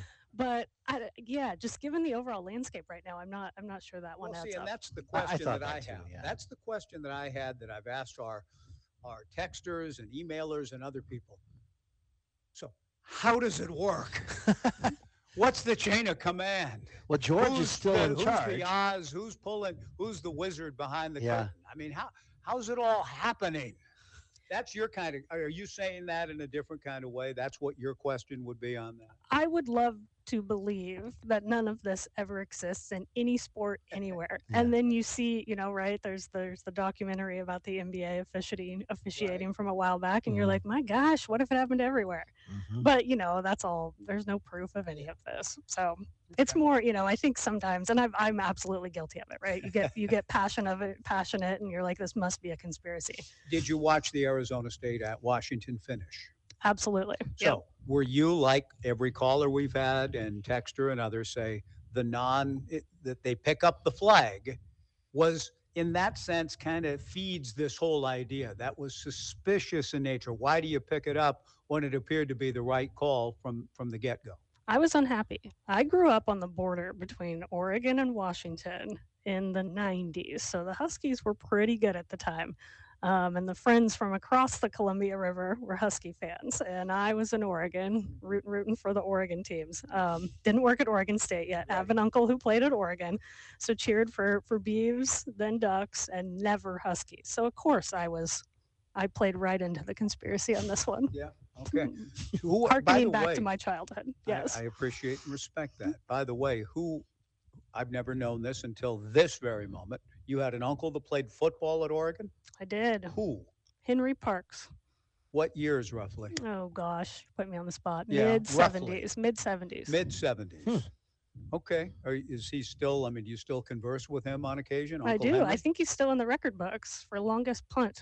He will say that he played on some pretty poor teams. Well, he did. And he got a lot of opportunities to To punt. punt, yeah, right. And it was great for him. Unlike yeah. Josh Green, the That's less we right. see of Josh, who does a nice job when asked, but the less we see of him, the better.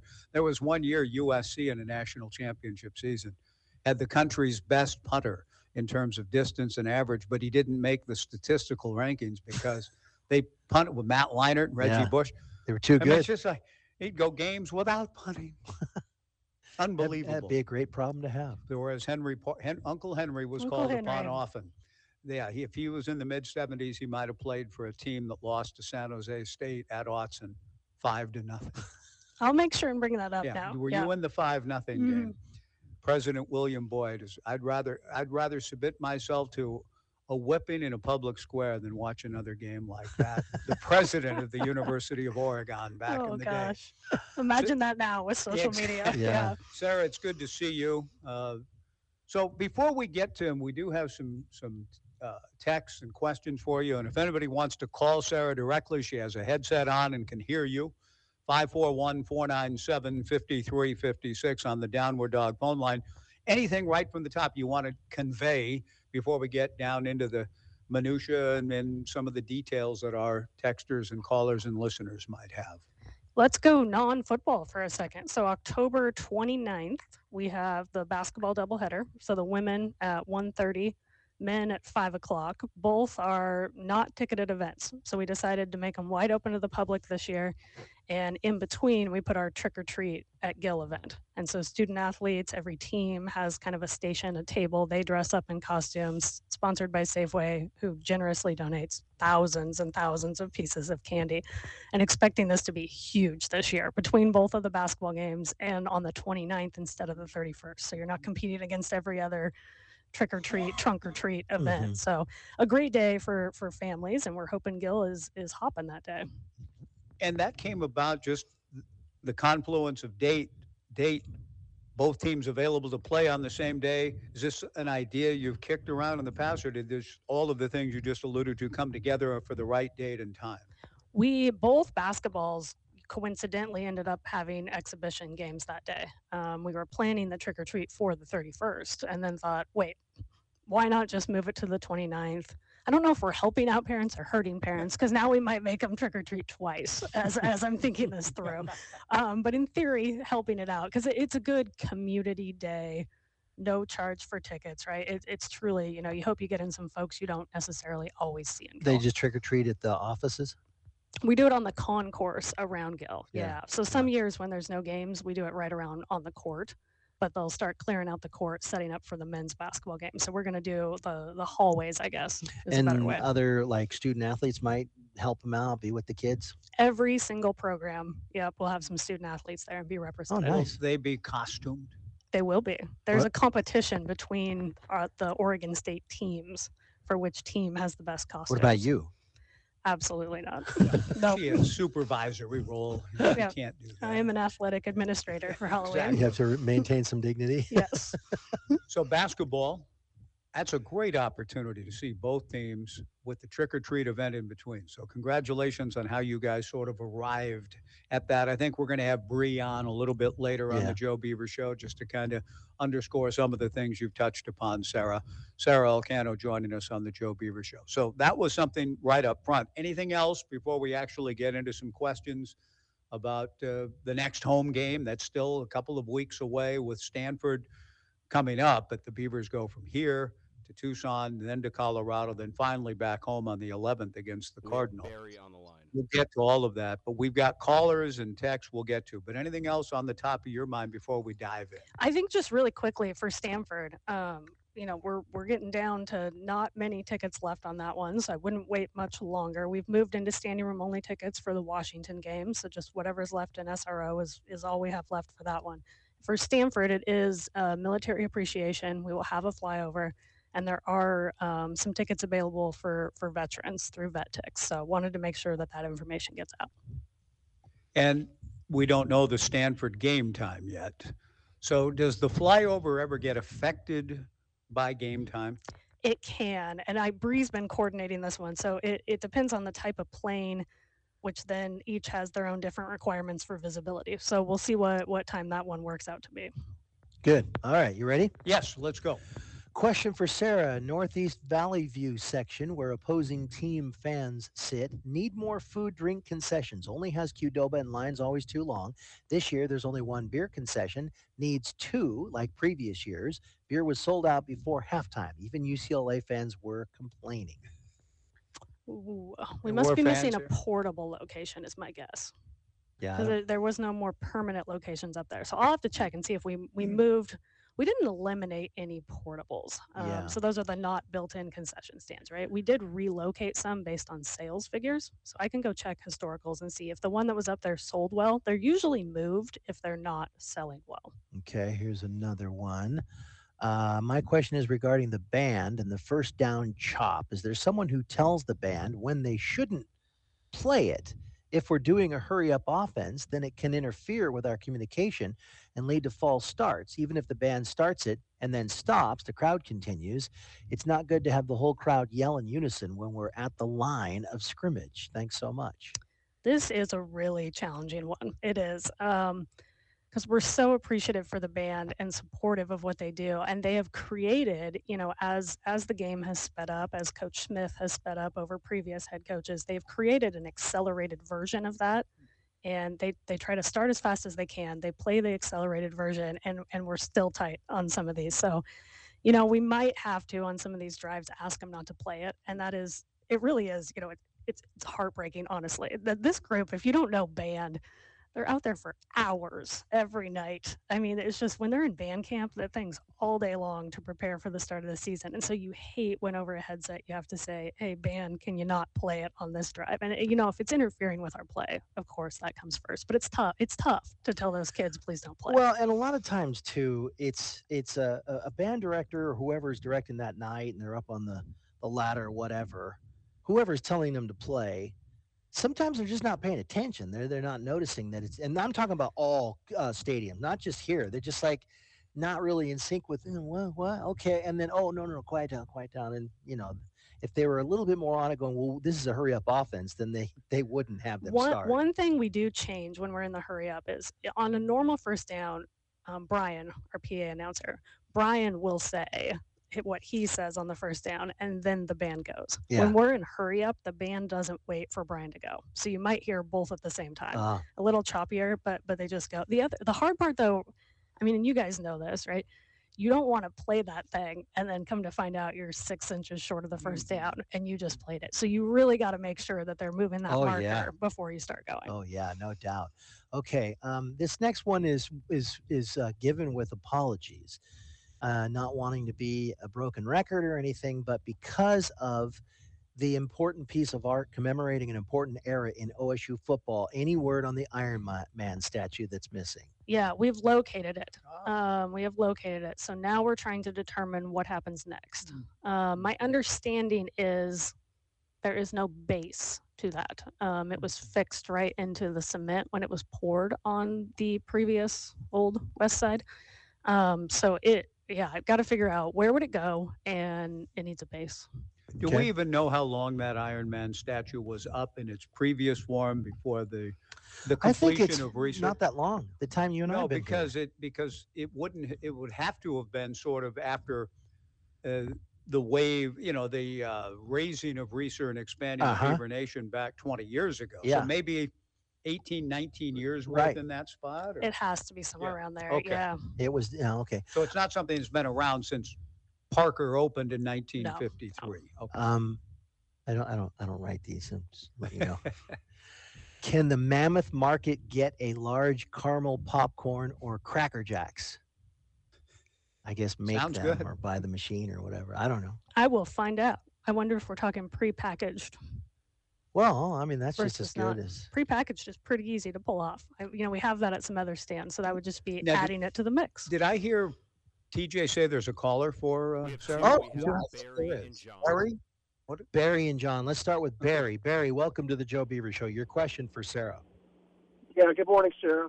I'm wondering if there's any way to stream the basketball games, upcoming basketball games.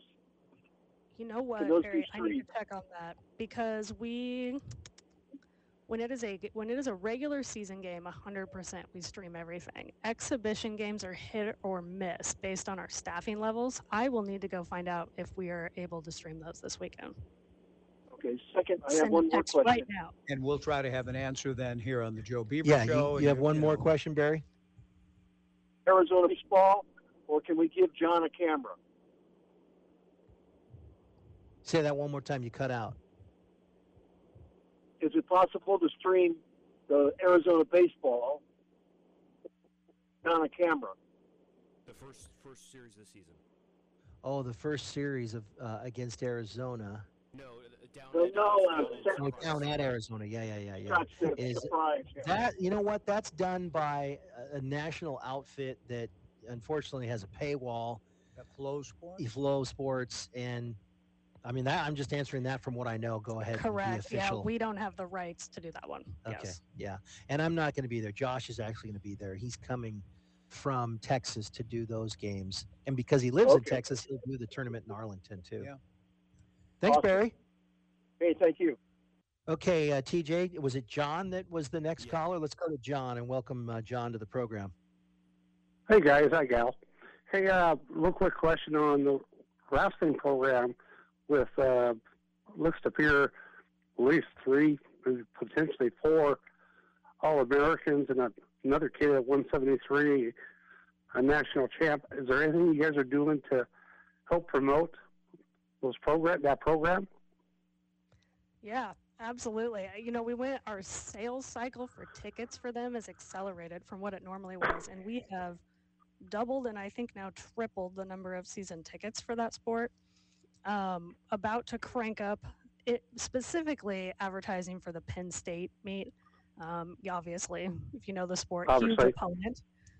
And so we have limited inventory in football games in particular, where you have a captive audience who's paying attention that you can promote upcoming events. And we do it kind of based on the calendar. So early on in home games, we're talking about other fall sports and what's coming up. Then we start to tease into those winter sports. So with two remaining home football games, good opportunities to get that Penn State information out there. Okay, thank you, Sarah. Thanks, John. We'll take a quick break. TJ will take care of it. Sarah, hang on. There may be a couple of other questions lingering or coming into you. So if you can hang on, we'd appreciate it. We'll come back and wrap things up for this Monday edition of the Joe Beaver Show from the Jack and Jenny Wilborn Media Room in the Valley Football Center with Sara Elcano joining us, a session with Sara on a Monday afternoon on the Joe Beaver Show on Joe Radio. Woodstock's Pizza on Kings Boulevard in Corvallis is all kinds of pizza for all kinds of people. See, it all starts with over 35 fresh toppings to choose from, multiple dough options, multiple crust options, and multiple cheese options, including vegan and dairy-free choices. See, we make all kinds of pizza for all kinds of people every day.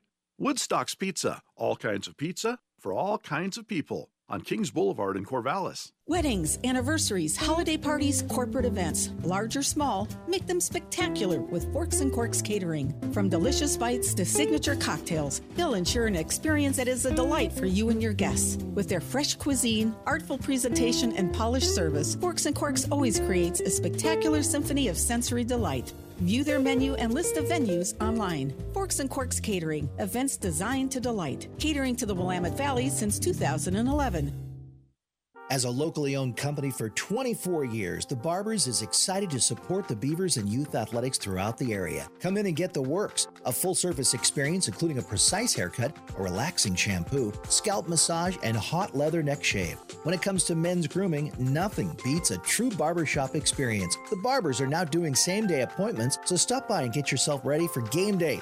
Find a location near you at thebarbersonline.com. The Barbers, where guys go for great cuts. Well, it's the weekend. I was just settling in to enjoy a Beaver football game when I heard a horrible sound. When are you going to start working on that hardwood floor in the den? We can't use the room until it's done. I would, but I don't have all the equipment. That's no excuse. You can rent a floor sander, a floor nailer, and everything you need at Philomath Rental. And they're open 7 days a week, so you can get out there today. Darn you, Philomath Rental. Work smarter, not harder. Philomath Rental.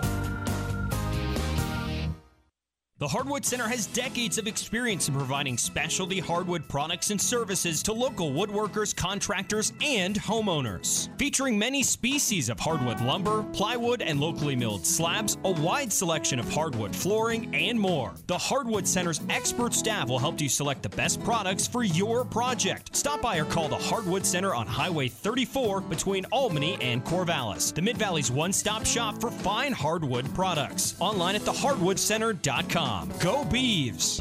A drip, drip down the drain, or a leak you can't explain. Fixed right the first time, make the call anytime. For 30 plus years with experience on our team.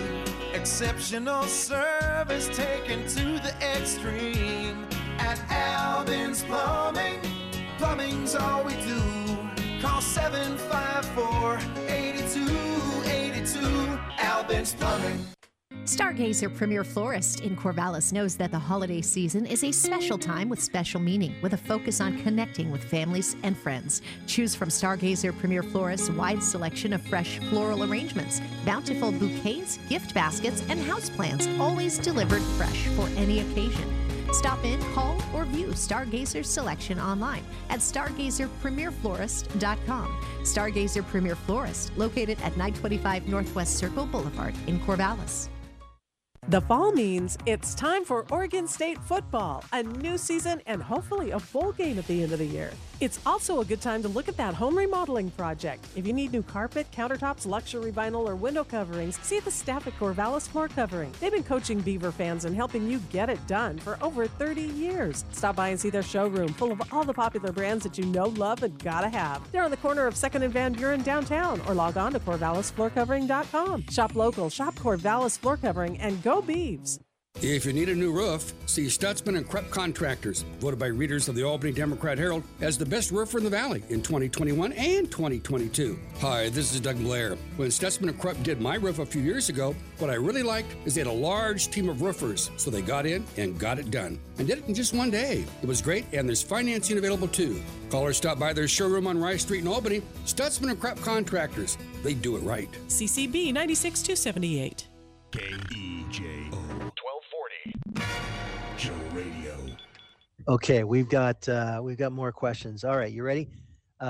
Greg, thank you for the text, by the way. We'll dive into it tomorrow, and it may take a couple of days to get through it. Yeah, it's very thorough. No, seriously, Greg, thank you, because I asked. I said, yeah, for those of you who where we started with Sara and where we sort of started the day off, if there is such a thing going on out there, conspiracy kind of stuff, and you want the favorite to win, and you want to get your best team that gives you the best shot through into the title game and then into the Final Four, et cetera, then how does that all work? Well, Greg, I haven't had a chance to read it yet, but at some length has gone into kind of how he thinks it might trickle down. Before we go to the next question, just for absolvement of me, George in Kings Valley says, John, your conspiracy theory won't fly. Did I do a conspiracy theory today? I thought I was just answering to Dave's conspiracy theory.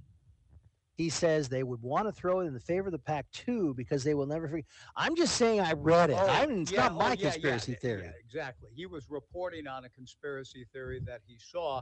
George disagrees, though, in Kings Valley. Yeah, he does. Beautiful I'll neighborhood. read it later. And George, this is good. I'll Okay. have to read it We'll later. get it tomorrow, maybe. Okay, and here I love how this text starts. This week's edition of Coffeegate. For Sara Elcano, who's For with Sara. us for one more segment. Thank you, Sara, for hanging around. I think we got to have some sort of question on it each week, and here it is. What do you got? The stand under Section 113 does not have coffee as an option on the self-ordering board, even though the menu up on the wall shows it available. Aha! Now it all makes sense. Thank you for the message. There's this more, makes but sense. go ahead. No, that ties it together because I keep getting these couple messages of it's not available at the stand. And then I walk around and I see that they have coffee and I see it on the board, but I haven't gone to the self-serve kiosk. So I bet that at every stand I've heard this, we just need to add it to the kiosk. What? Meaning that it's being advertised, but that someone forgets to put it there? So if you walked all the way up, if it was a stand where you could go to the human at the register, like a grocery store, right? Yeah. Or you could do it yourself. Yeah. The place where you can do it yourself, based on this message, doesn't have it listed. Is that versus true if you of, ask the human. it If says- this is it, we have solved Coffeegate. The one under 111, 112 did not have coffee either. I don't know, 111, 112, if that makes sense. Same spot, yeah. We Two stands. ask at one at the other end, and we're told no coffee. Wondering if Sarah's physically gone to a stand and gotten a cup of just being told the Javo is available. I have gone, but I didn't go to every single stand. So I can confirm we sold a lot of coffee this last game. So I'm going to check on this kiosk part. I'm hopeful that maybe this is an epiphany that's going to solve it all. We're looking at though maybe adding a stand on the east side main concourse. Maybe not the entire game, but maybe like second half on that is just coffee only. So as you're exiting the game or you want coffee right before you leave, coffee only stand, grab it. Okay, here's another one that says no hot drinks available, sections 111 through 114. So we're all in the same zone here. Okay. Yeah. Narrowing it down a little. Yes. Okay. that Doug helps. says the Iron Man statue showed up first next to Old Section 9 after a stadium upgrade in 2006. Only a small group of fans would have seen it regularly. We don't need it back. How about a new likeness of vintage Benny? Okay, if someone says they don't need it back. Okay. That's helpful, though, 20 Paul or 6. says getting the game on the scoreboard quicker. Yeah, this was from a call earlier from What did he Paul. say? He Paul said was saying that there are times you have crowd shots within the Oh, game. yeah. And then the crowd shot lingers and the game action starts and people looking at the scoreboard to see the game action. See the the snap crowd already while have the done. ball is being snapped and Yeah. not quickly enough from the crowd shot to the game action was the upshot of Yeah. Paul's call in this text. All season, I had not really heard anything in our fan survey on the show emails about quantity of replays on the board or stuff like this. We had a different, I usually don't do this, but it's an outside group. We had a different director this last home game. And directing a football game is very different than a basketball game, a baseball game, etc.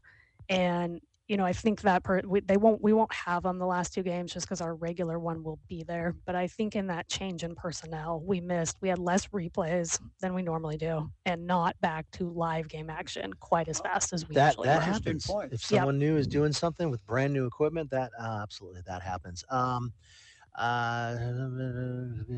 Okay. Also, to Sarah, it's okay if you need to just pull off the Band-Aid. Will the completed sound system be at any game this season?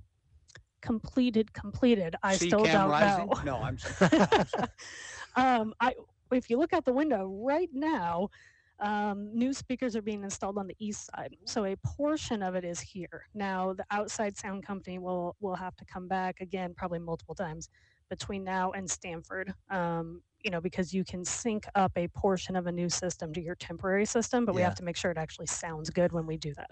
I don't want to give you a fear you may not have, but did you ever think, boy, if the new system doesn't sound very good, we're in There's trouble. no way. There's no way. We're in trouble. I've heard that system at other stadiums. It'll be good. Also, against UCLA, there were almost no self-scan ticket kiosks, which made entry much slower. Please bring back. We pulled them because there was so much user error with them. Yep. Okay. They are So much that did faster. slow the process down? It actually slowed it down because there was so much user error. And then we were having folks get in without actually scanning their ticket. They were thinking they had, but they had not. Can't have that. I think we got them all. There was one that ends with, and thank you for the vet ticks. Oh, okay. A non-controversy replay should be shown on big board as a season ticket holder. I expect more replays over the word defense spinning on the board. So do you think non-controversy replays should be shown on the big board? Yeah, I mean, the goal is you're showing a replay after almost every single play. Okay. Controversial or the not? controversial, roll them 60 times and I'll take the email, the complaint email. Now, you'll take the email. Who would that email come from? The conference? 20. Part of the conspiracy, Mike. Yeah. I'm not at liberty to say. 20 I seconds. Okay. Sarah, thanks for coming around. Thank you, Appreciate it. guys. Sarah, we'll see you. Got a couple of big games coming. And then back home November 11th. Thanks for taking time for us. We'll see you all tomorrow in studio on 1240 Joe Radio. KEJO Corvallis and translator K229DI Corvallis, the home of the Beavers. 1240 Joe Radio.